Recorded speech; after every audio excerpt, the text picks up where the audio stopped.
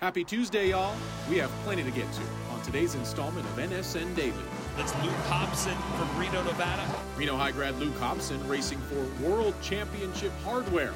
How the current Texas Longhorn fared in Japan.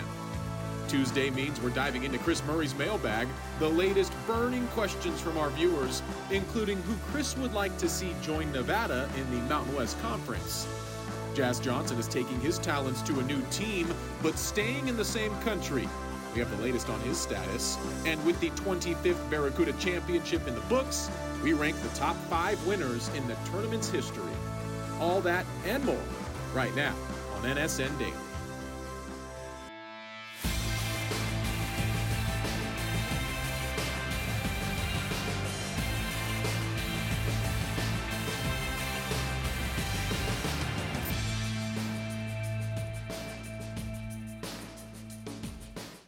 Well, hey there, friends, and welcome into our Champion Chevrolet studio. He's Chris Murray. I'm Mike Stephenson, and you know what this is. It is NSN Daily on a Tuesday as we not so patiently await the start of fall camp down at Wolfpack Park, Chris. Yeah, that happens next Wednesday. A lot of Mountain West schools will get a jump because they have a week 0 game. Nevada does not have that. But yeah, we will be out there at Wolfpack Park starting next week. We may or may not have big news starting next week as well, but that is a very deep tease that we can't talk more about right now, but just something to keep you excited. Okay, again, a lot to get to on the show today as we start things way far away from here, over in Japan with the World Championship swim and diving wrapping up. Representing Team USA, one Luke Hobson out of Reno High School set a personal record in the 200-meter freestyle to qualify for this morning's final. It was a heck of a race. Hobson coming on strong at the end, ends up finishing 5th. So not on the podium as the UK goes 1 and 2, Chris, but needless to say, this is a kid that's still in the middle of his college career, and he's got a lot of international swimming in his future. Yeah, just 20 years old. He's only a sophomore, just finished up his sophomore season in Austin, Texas. It was a very close race. You saw Michael Richards of Great Britain win it. Thomas Dean, his teammate, came in second. It was really a touch that won this race. Hobson was in the thick of things. I'm sure he's a little bit disappointed because you look at the semifinals, he had the 2nd fastest time. It was the 4th fastest time ever for an American male. So he went in this knowing if he swam his best, he could win a world championship. Didn't quite swim his best, a little bit slower than his semifinal time, but the difference between 1st place and 5th place, where Luke Hobson finished, 0.77 seconds. So you have to be almost perfect. Luke wasn't quite perfect, but still a great showing to finish top 5 in the world in the 200-meter freestyle. And I feel like especially the freestyle is so uber competitive. Yeah. And you see him as a 20-year-old competing with the best in the world. So he went 145.09 yesterday, and to qualify 144.7. So it was his first ever sub 145 time. So needless to say, I think Hobson, granted he doesn't come back with a medal, I think he still comes back with plenty of confidence. Yeah, and a lot of experience. I mean, swimming at this level, swimming for a world championship, the whole goal is to go to those Paris Olympics in 2024 next year and be able to come home with a medal. So now he's been on that stage. He knows what it's going to take. You also look at the 4th place finisher, David Popovaci from Romania. He had the fastest time in the semifinals. He finished in 4th place. He faded a little bit toward the end as well. So probably learns your lesson on how much do you want to unreel and unspool during the semifinals, knowing you do have one more race to go. But he knows that he is in that mix now. And if he just goes out there and he continues to get better, which we've seen through his first 2 years in college, that he could legitimately go out and win an Olympic medal. We obviously saw Krista Palmer on the diving side win a bronze medal in the Tokyo Games 2021. We could have another Olympian coming home with a medal because Luke Hobson is that good. He's won 5 NCAA championships, including 4 golds during his first 2 years at Texas. That is the best program in the country. He wanted to challenge himself by going to that program. And certainly you've seen those gains be made. And he is on the right trajectory to go into Tokyo or go into Paris and then even 2028 in Los Angeles and be one of the world's fastest swimmers. But you're right, that freestyle is definitely dog eat dog. Dog eat dog for sure, as you see him winning the 500 freestyle at the NCAA championships. I mean, technically this is the off season for Luke Hobson, of course, as he represents the Texas Longhorns. But you mentioned it, already 5 golds as a college kid, and he's still got another half of his career, should he want to complete 4 years there. Yeah, I mean, the 200, the 500, both on the freestyle, he won NCAA gold, and then he also won 400 medley relay with Texas NCAA gold. So this is a guy who's a freestyle specialist. He'll probably be making the 200, maybe the 500 in the next Olympics, probably be on a 4x200 meter relay team as well. So he should have a few bites at the apple when they do get to the Olympics at the next level. We've seen a lot of really good swimmers come through Northern Nevada, but none as good as Luke Hobson. He is the best swimmer to come out of the Reno-Sparks area. Brian Retterer had a tremendous career, a Sparks High graduate, swam for Stanford and set a number of college records as well. But to be able to do it, you see these marks get better year in and year out. You go back a couple years ago, Luke Hobson's swim would have been enough to win the 200 at the Worlds, but it just gets harder and harder, and you have to get better and better. He certainly has that swimmer frame, really broad shoulders, been doing it for a long time. Lake Ridge Swim Club is where he did his training, so we give out the Reno High affiliation, and that's where he went to high school, but a lot of the tutoring he got from Sharon Weiss and their great crew over there at Lake Ridge. So I'm really proud to see him finish in the top 5. Like I said, I'm sure a tinge of disappointment. He doesn't come home with one of those, a medal, but I do think this is a guy who's going to win some world championships and some Olympic medals before it's all said and done. Again, 20 years old, can't even legally get a drink. That's the thing. He's out there in Japan competing against the world's best. You mentioned, I mean, he's not done physically growing yet, let alone mentally. So yeah, you add a couple more years, add some more strength and whatnot, and those times are going to continue to come down. But Luke Hobson already one of the best our country and the world has to offer in the pool. We mentioned yesterday how Krista Palmer and Bailey Hager were also out there. That just speaks to Nevada's diving prowess, obviously. Bailey was representing South Africa. Krista, of course, back with Team USA. No medals for them as well, but to think that there's essentially three local representatives at the World Championships, I don't think a lot of regions, especially regions our size, can boast that. Yeah, we've always had it on the winter Olympic size. I mean, you would see a dozen plus athletes in the Winter Olympics. You go back to last year's Summer Olympics, 2021 in Tokyo, we're referencing, and we did a great job as a region. You saw Gabby Williams go out and win a medal with the French basketball team. You saw JaVale McGee win a gold medal with Team USA. You saw Ave Luke, a former Nevada soccer player who was competing for Team Australia on the soccer side. Obviously, we mentioned Krista becoming the first diver from America to win an individual championship in 2 decades. So it was a hugely successful. Paris Benegas, who's a BMX rider from Reed High School, she finished in 4th place in her event, so just off the podium. So you are seeing more and more names from Northern Nevada get into those Summer Olympics, who obviously dominate the Winter Games with the Tahoe region and all those opportunities that they bring. But yeah, really cool to see. I think Krista probably, again, a little bit disappointed, but also she had not been competing a lot since the last Olympics because of the hip surgery she went through. So this was kind of her tester to get her back out there and get back on the international stage. And she's also shooting for those Olympics. And then Nicola Adair, who was a star track and field athlete at Nevada, she's trying to make Team Germany's roster, in the multi-sport events, pentathlon and things of that nature. So her name is going to be thrown in the mix. She's actually roommates with Krista Palmer. So it'll be fun to track all of these athletes as they go out there to Paris and do try and bring home some Olympic hardware. It is quite a list. And yeah, you mentioned Krista. I do follow her on social media, and I saw just a couple hours ago before we taped, one of her first stops coming home from Japan was Archie's, where, of course, Chris featured her Olympian breakfast burrito on our Nevada Sportsnet YouTube channel. If you want to head back and see that whole feature, it's pretty good stuff. But it seemed like she was still encouraged about the whole experience. Like you said, she's coming off of the hip. So for her to even reach the World Championships, I think was quite a feat. And she's obviously a little bit older when you look at the competitors that she's going against. I mean, you're talking about 8 to 10 years, the senior of some of these divers who are just kind of coming up and breaking through the ranks. That is because Krista kind of got a late start into diving. So the hope is she can still find her peak form when they do get to the Paris Games, that she'll at least be able to qualify and have another Olympic experience. And, she'll have a few different options, the 1 meter, the 3 meter in play, obviously the synchronized diving. She's become very strong in that, whether it's on the women's or on the mix. She was in the mix this last year with Jack Ryan, who's a young diver out of Stanford, so he'll continue to get better as well. And it takes a while for those partnerships to kind of fold together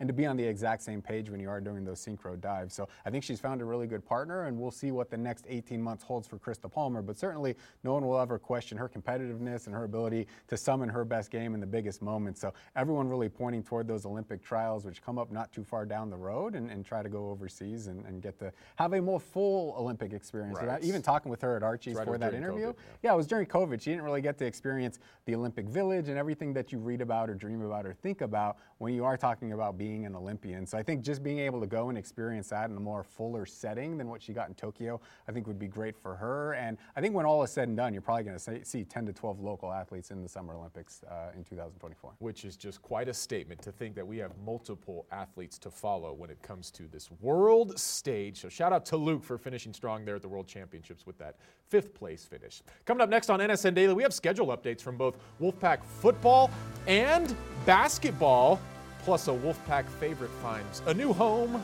overseas. All that and more coming up next on Daily.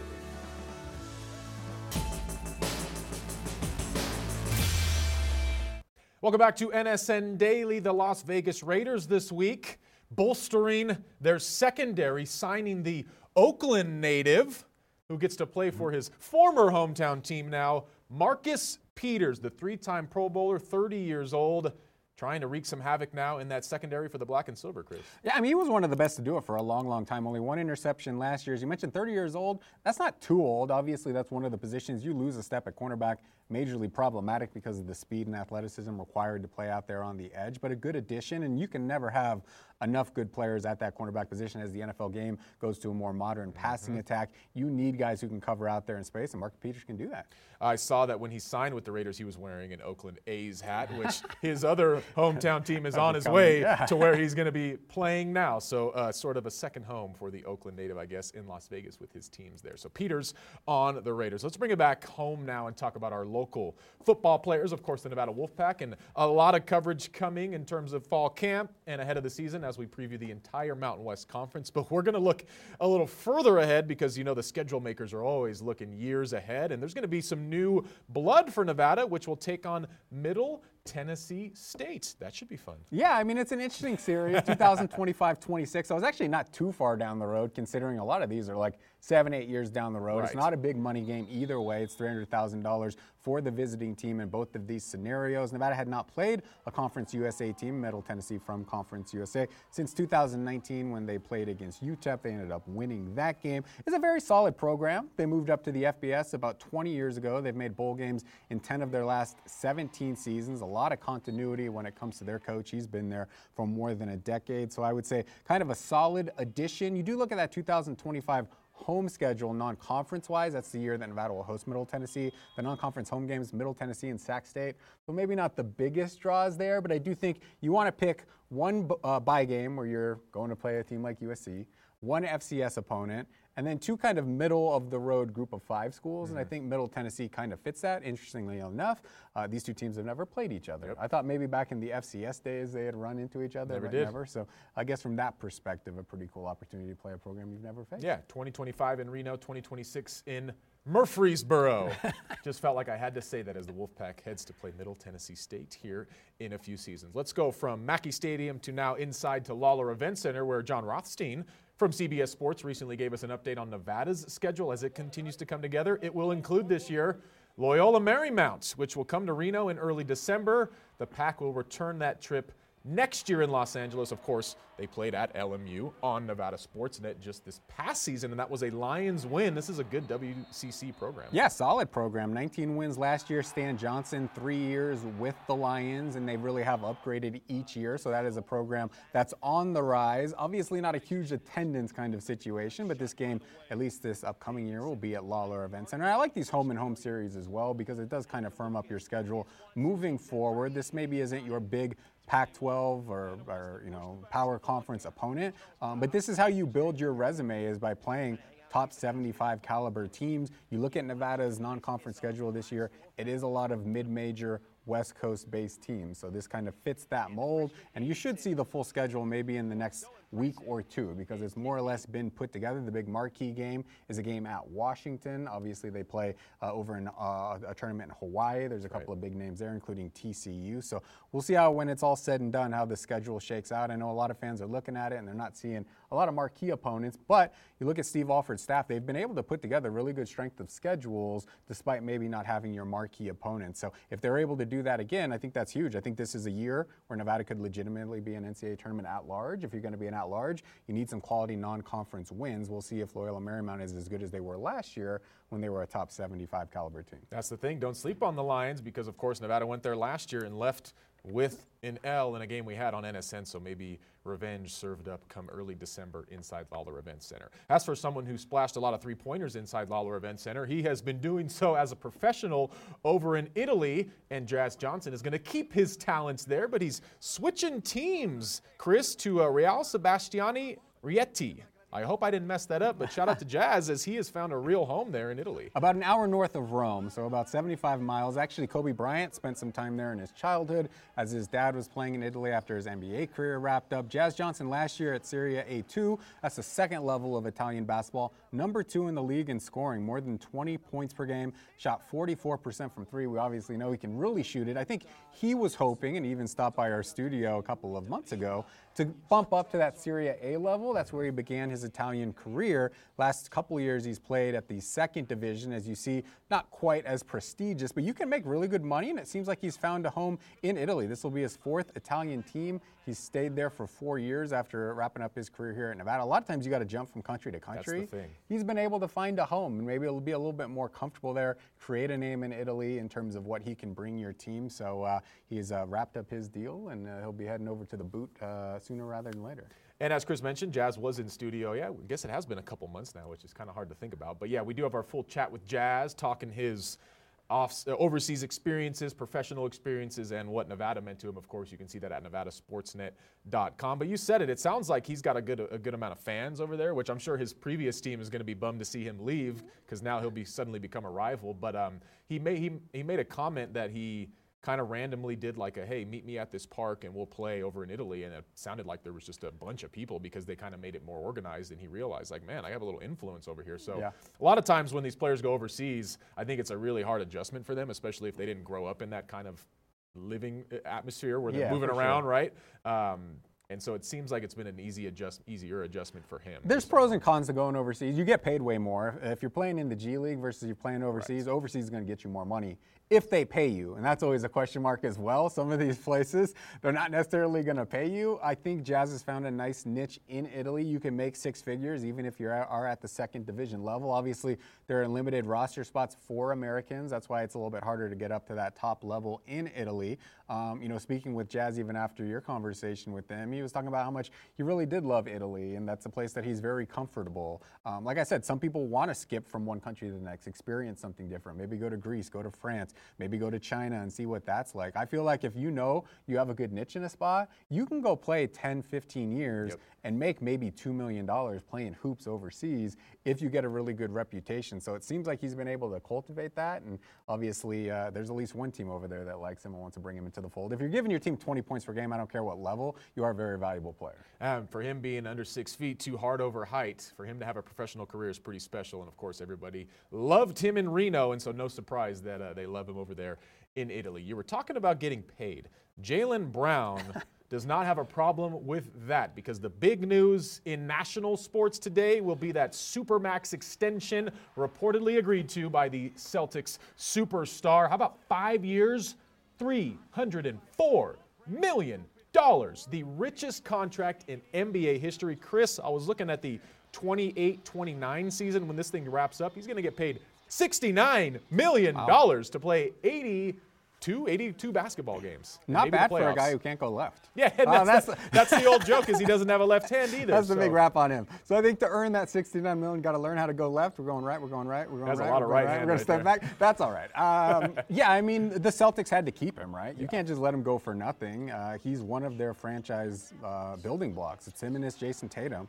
And they've gotten close. They've not gotten over the hump, but they're not going to get that caliber of player anywhere else in free agency. And that's just kind of the thing, like when you look at NFL quarterbacks, the highest paid guy is the most recent guy to sign. And that's going to be the future of the NBA. They've really been able to do a good job of getting their even share of all of the revenue created in the NBA. That revenue continues to grow and grow and grow. This is a max player, even though he maybe didn't have the best playoff performance. This is a guy who's a top 25 player in the game. Certainly not the best player in the game, but he is going to be paid as the richest guy in the game. So it'll be interesting to see if that tandem of Tatum and Brown can actually lead the Celtics to an NBA championship. They got to the title game a couple years ago, Last year, Game 7 against the Eastern Conference Final, Miami Heat didn't get it done. But these are young guys, and they should continue to get better. We'll have to see that window. They've had a pretty big window, and it's slowly closing, but still plenty of time to get it done if you're the Boston Celtics as they get the contract done with Jaylen Brown. I saw that a couple of his teammates had tried to FaceTime him today, and he was like not available. Gave him like the Jaylen Brown is not available, and they're like, oh, okay, so this is what happens when you get the big deal. Now you're not going to average answer for salary your in the teammates. NBA this upcoming year, $12 million per player. Man, that's a lot of money. Well, I remember when Mike Conley got 5 years, 150 or something like that, and everybody was like, what the heck? You're giving Mike Conley $150 million, and now look at Jaylen Brown doubling that number. Yeah, Dylan Brooks getting $20 million a year, 4 years, $80 million from the Rockets. And he kind of made a fool of himself in the playoffs. There's a lot of money in pro sports. Yeah. And a lot of time it's constricted by the owners. The NBA is interesting because you get a certain amount of the revenue created in the league. That's what the CBA says. So if you continue to have like these in-season tournaments, that should raise more money. That means more money to player salaries. That's probably why the players are on board with this tournament, even though I don't think anybody's overly thrilled or that big on it. But if it puts more money in the bank account, it works. That's the name of the game when you get to the NBA level, although it's sort of the name of the game at the college level now too, as there's plenty of money to be made if you're a prominent college athlete. This next story is about one of those young men, but unfortunately it's an unfortunate story as Bronny James, the son of LeBron James, reportedly, actually it was confirmed by LeBron and his wife, suffered cardiac arrest yesterday while practicing ahead of his freshman season with USC. Ended up in the hospital in the ICU. He has since been removed from the ICU. Reports are that he is in stable condition.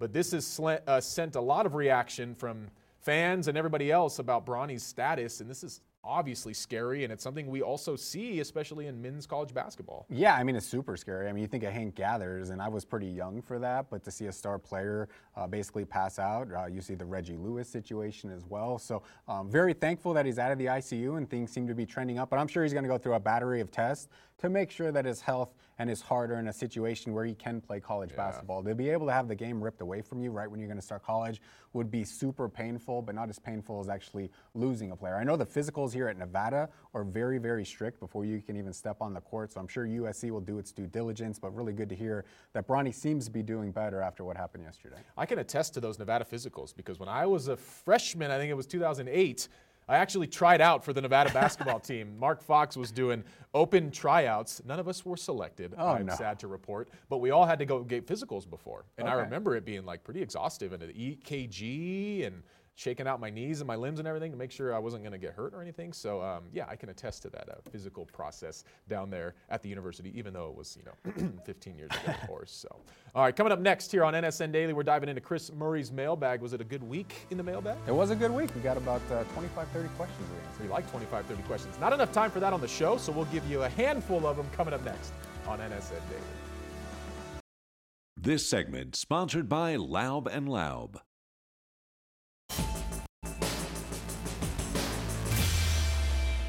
Welcome back to NSN Daily. We are in the Legends Bay Lounge, powered by Circa Sports, because it is time to dive into Chris Murray's mailbag. If you don't know, Chris takes your questions on Sunday, puts them in the Monday mailbag at nevadasportsnet.com, and then here on NSN Daily, we talk about it Tuesday. As you mentioned earlier, 25 to 30 questions. We don't have time for that on this edition, so we've picked out 4 of them. We start with Quinn Lightfoot, a fixture in the mailbag. What group of 5 school will be playing in a New Year's Six Bowl this season? It's a good question because you see some of the better teams in the group of 5 in recent years, your Cincinnatis, your Houstons, your UCFs, your BYU, they all are joining the Big 12 for this season. So there's been 9 iterations of the New Year's Six. 5 of the group of 5 participants are those teams I just mentioned. So I think there is kind of a void on who's going to step up and take the spot that Cincinnati or UCF usually fill. Last year it was Tulane, which made it to the Cotton Bowl and beat USC. I think they're still the favorites to grab that spot. 10 starters back, their head coach Willie Fritz back, their star quarterback Michael Pratt, who's getting some Heisman buzz back. But I do think right below them, Boise State would be my number 2 team, UTSA from San Antonio, my number 3 team. They've won 30 games over the last 3 years. And then Air Force right below them, Liberty, Western Kentucky, Coastal Carolina. They're in the mix as well, but it has been since 2014 that a Mountain West team has made it to a New Year's Six Bowl, and Boise State played in the Fiesta Bowl. A lot of money associated if you can get into that New Year's Six Bowl slot. It is the top group of 5 champions. So I think I would say 50% the winner of the American Athletic and then 30% the winner of the Mountain West. I do think Boise State has a legitimate shot. They do have a pretty hard non-conference schedule, including a game against Washington and UCF. I think if they're able to win one of those two, I think they put themselves in a really good spot to get back to a New Year's Six bowl. Okay, it would be nice to not see that streak go past a decade when you're talking Mountain West schools not in the New Year's Six. Yes. So Boise State, Air Force, we'll see if they can make some noise. And even more important the following year, because that'll be the 12-team playoff the next year, yeah. So then the top group of 5 champion will then get into the playoffs. So I think if they can set that standard that they're still one of the better group of 5s out there, I think that'd be a really good sign this year. Okay. Next question, John Johnson. He wants Chris. This is good.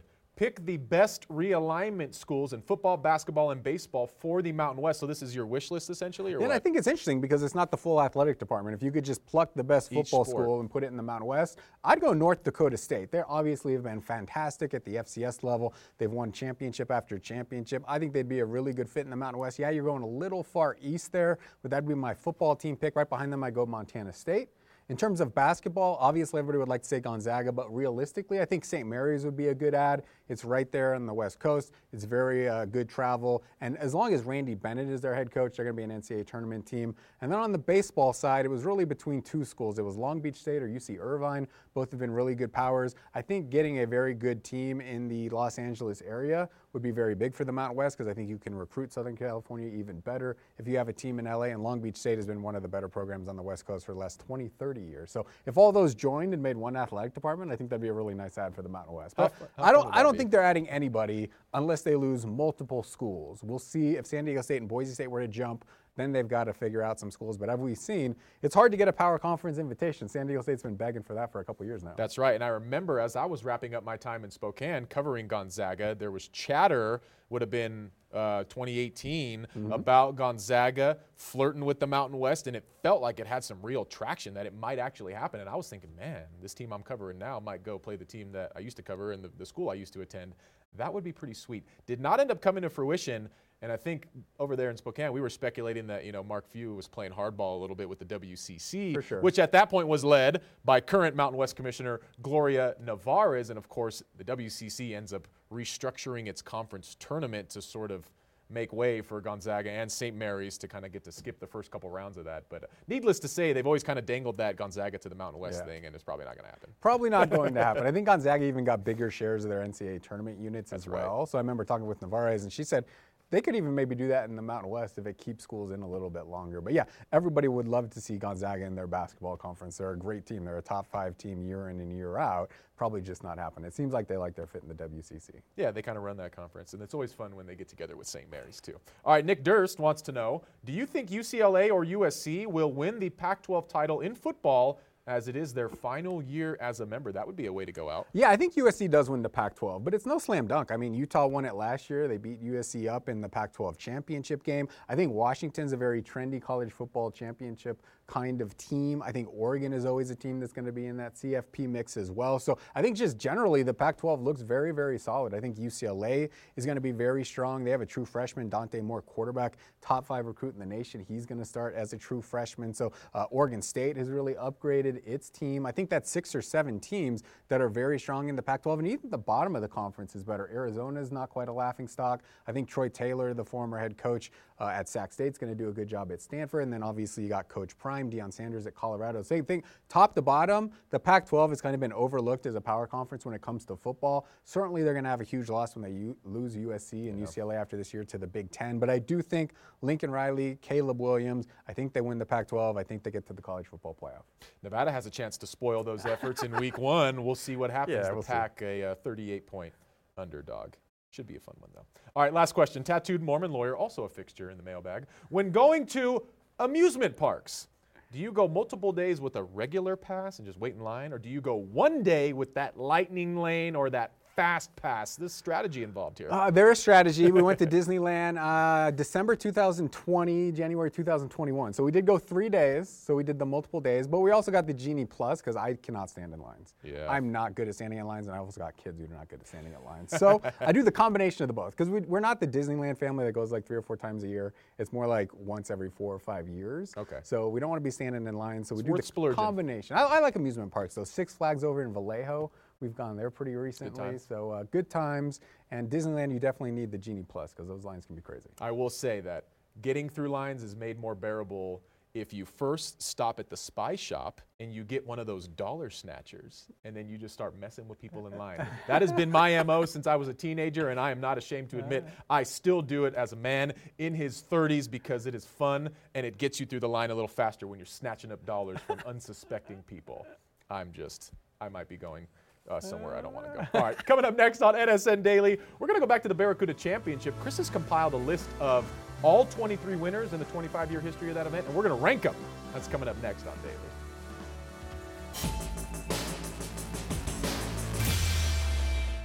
Welcome back to NSN Daily from our Champion Chevrolet studio. He's Chris. I'm Mike. Happy to have you with us on this Tuesday as we wrap a bow on the Barracuda Championship, year 25, finishing up Sunday over there at Old Greenwood. I want to go back to last Friday's NSN Daily that we broadcasted from Truckee.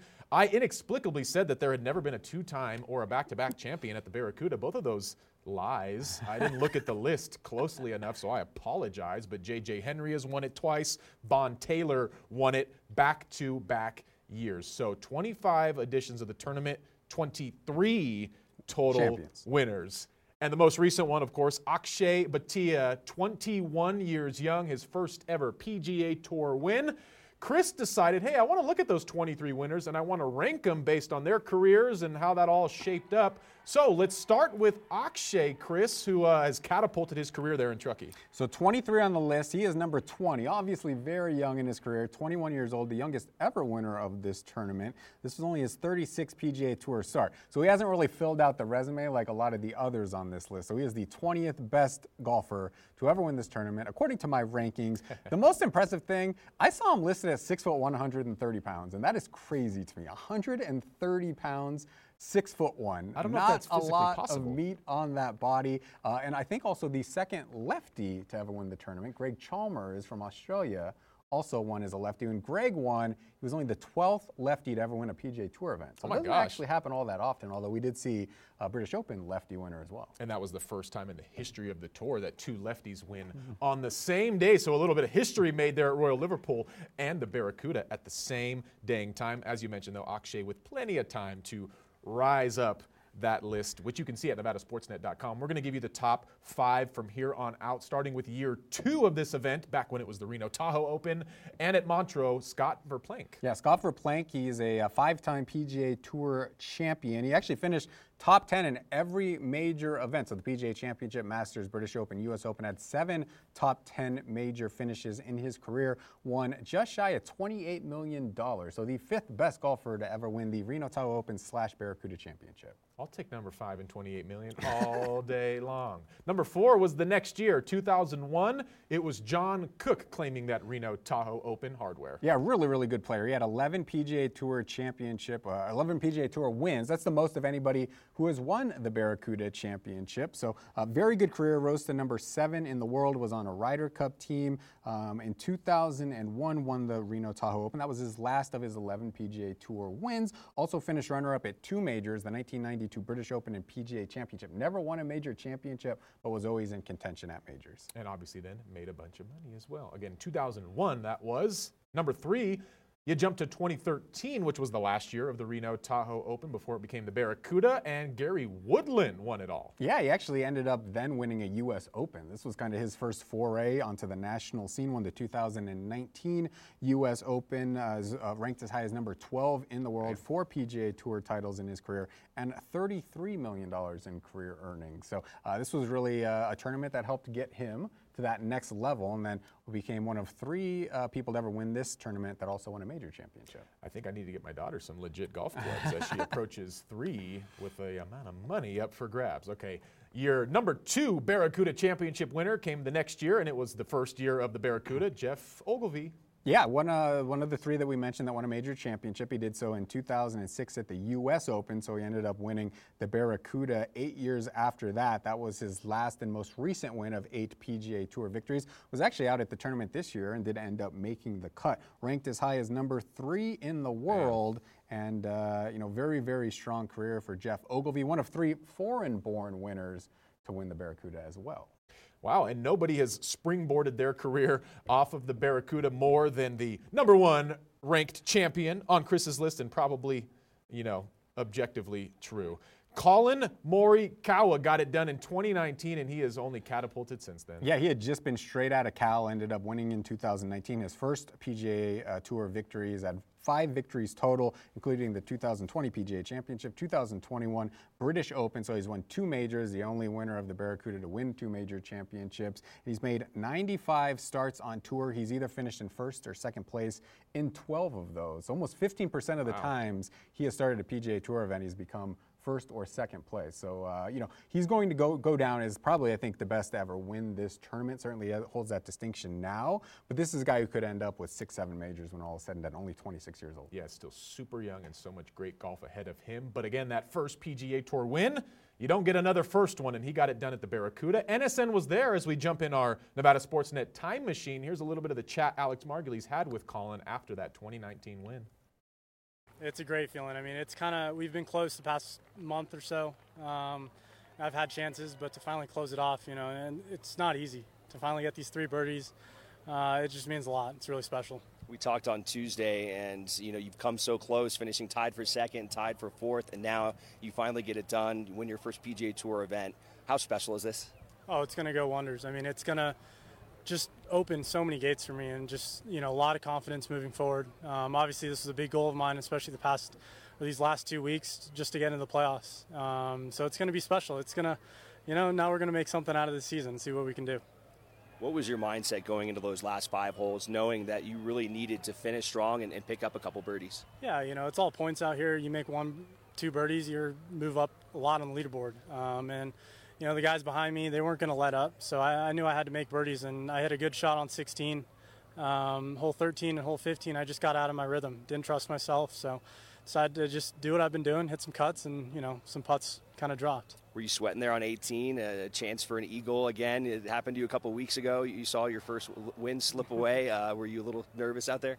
Yeah, I know. I was definitely a little nervous on my eagle putt. It was a tough putt. I could have chipped it, but I felt, everything downhill, down grain. Just had to get some good speed.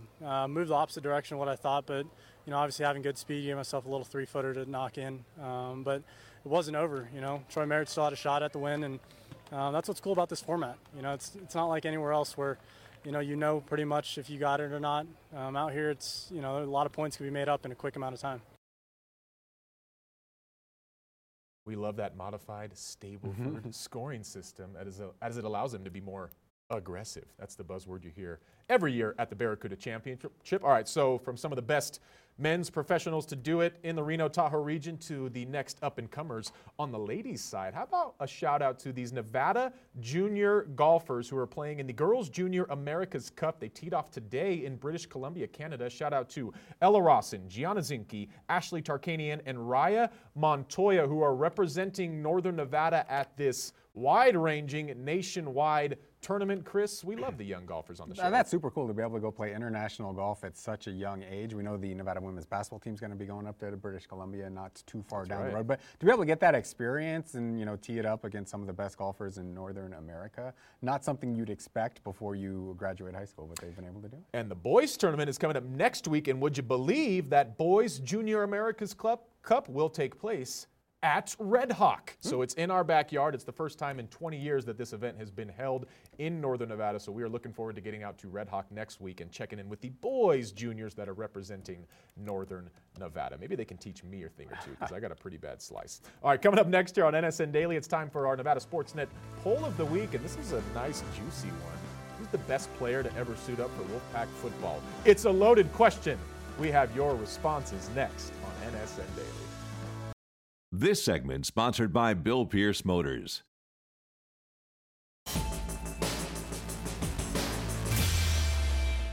Welcome back to Daily. Chris and Mike still hanging out in the Legends Bay Lounge, powered by Circus Sports. It's time now for our NSN Poll of the Week. If you didn't know, we put up a poll question every Monday morning. That poll closes Tuesday morning, and then we talk about it here on NSN Daily, and this is a good one, Chris. We asked you, who is the best player in Wolfpack football history? Slight recency bias here, Chris, as we see Colin Kaepernick garnering 58% of the votes. Coming in number 2, the great Marion Motley with 18.8%. Then you see Joel Batonio, 17%. Charles Mann, who actually I needed to be enlightened about a little bit because I wasn't in the know, he gets 6%. We'll go through in order. I guess you can't really make a huge argument against Cap. No, I mean, he was a phenomenal college football player. The only player in NCAA history with 10,000 passing yards, 4,000 rushing yards. Obviously, getting Nevada to number 11 in the country in 2010 was historic. And then he's also one of only 3 Wolfpack quarterbacks to ever start an NFL game. Bill McCready's and Stan Heath back in the 1940s. And obviously, Cap was one play away from winning a Super Bowl as a starting quarterback for the 49ers. So easy to make him the selection given what he did in the FBS era as well, which I think is even more highly difficult. So, phenomenal player and certainly won the pick in the landslide. I felt very fortunate that I was at school at the same time as Cap. When I meet people and I say I went to Nevada, I always say I was there when Cap was there because that was when it was really, really fun. Number 2, Marion Motley. A lot of write-in votes saying it's Motley, no question. Yeah, I mean, he was the player who broke the color barrier for professional football with a couple of other players as well. So played for Nevada in the 1940s, did a lot of great work with the Cleveland Browns back in the AAFL years.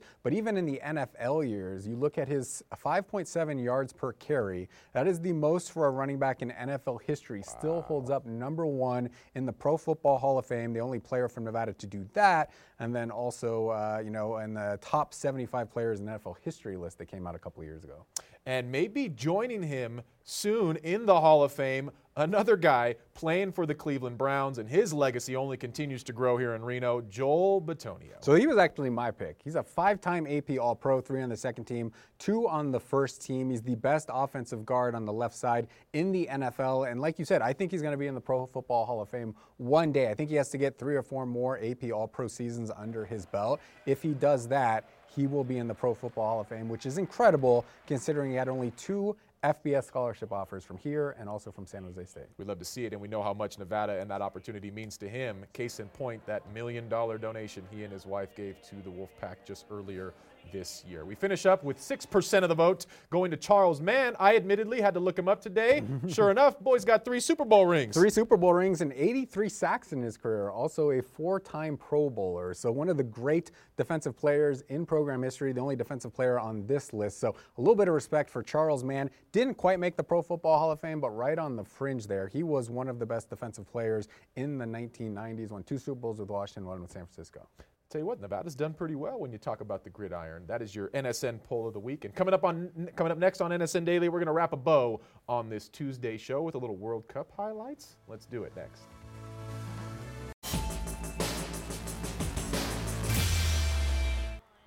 World Cup action. How about one of the host teams, New Zealand, going down to one of the first teams to play in the World Cup? I think there's 8 first-time World Cup countries this year, the Philippines being one of them, and it is a 1-0 win over New Zealand.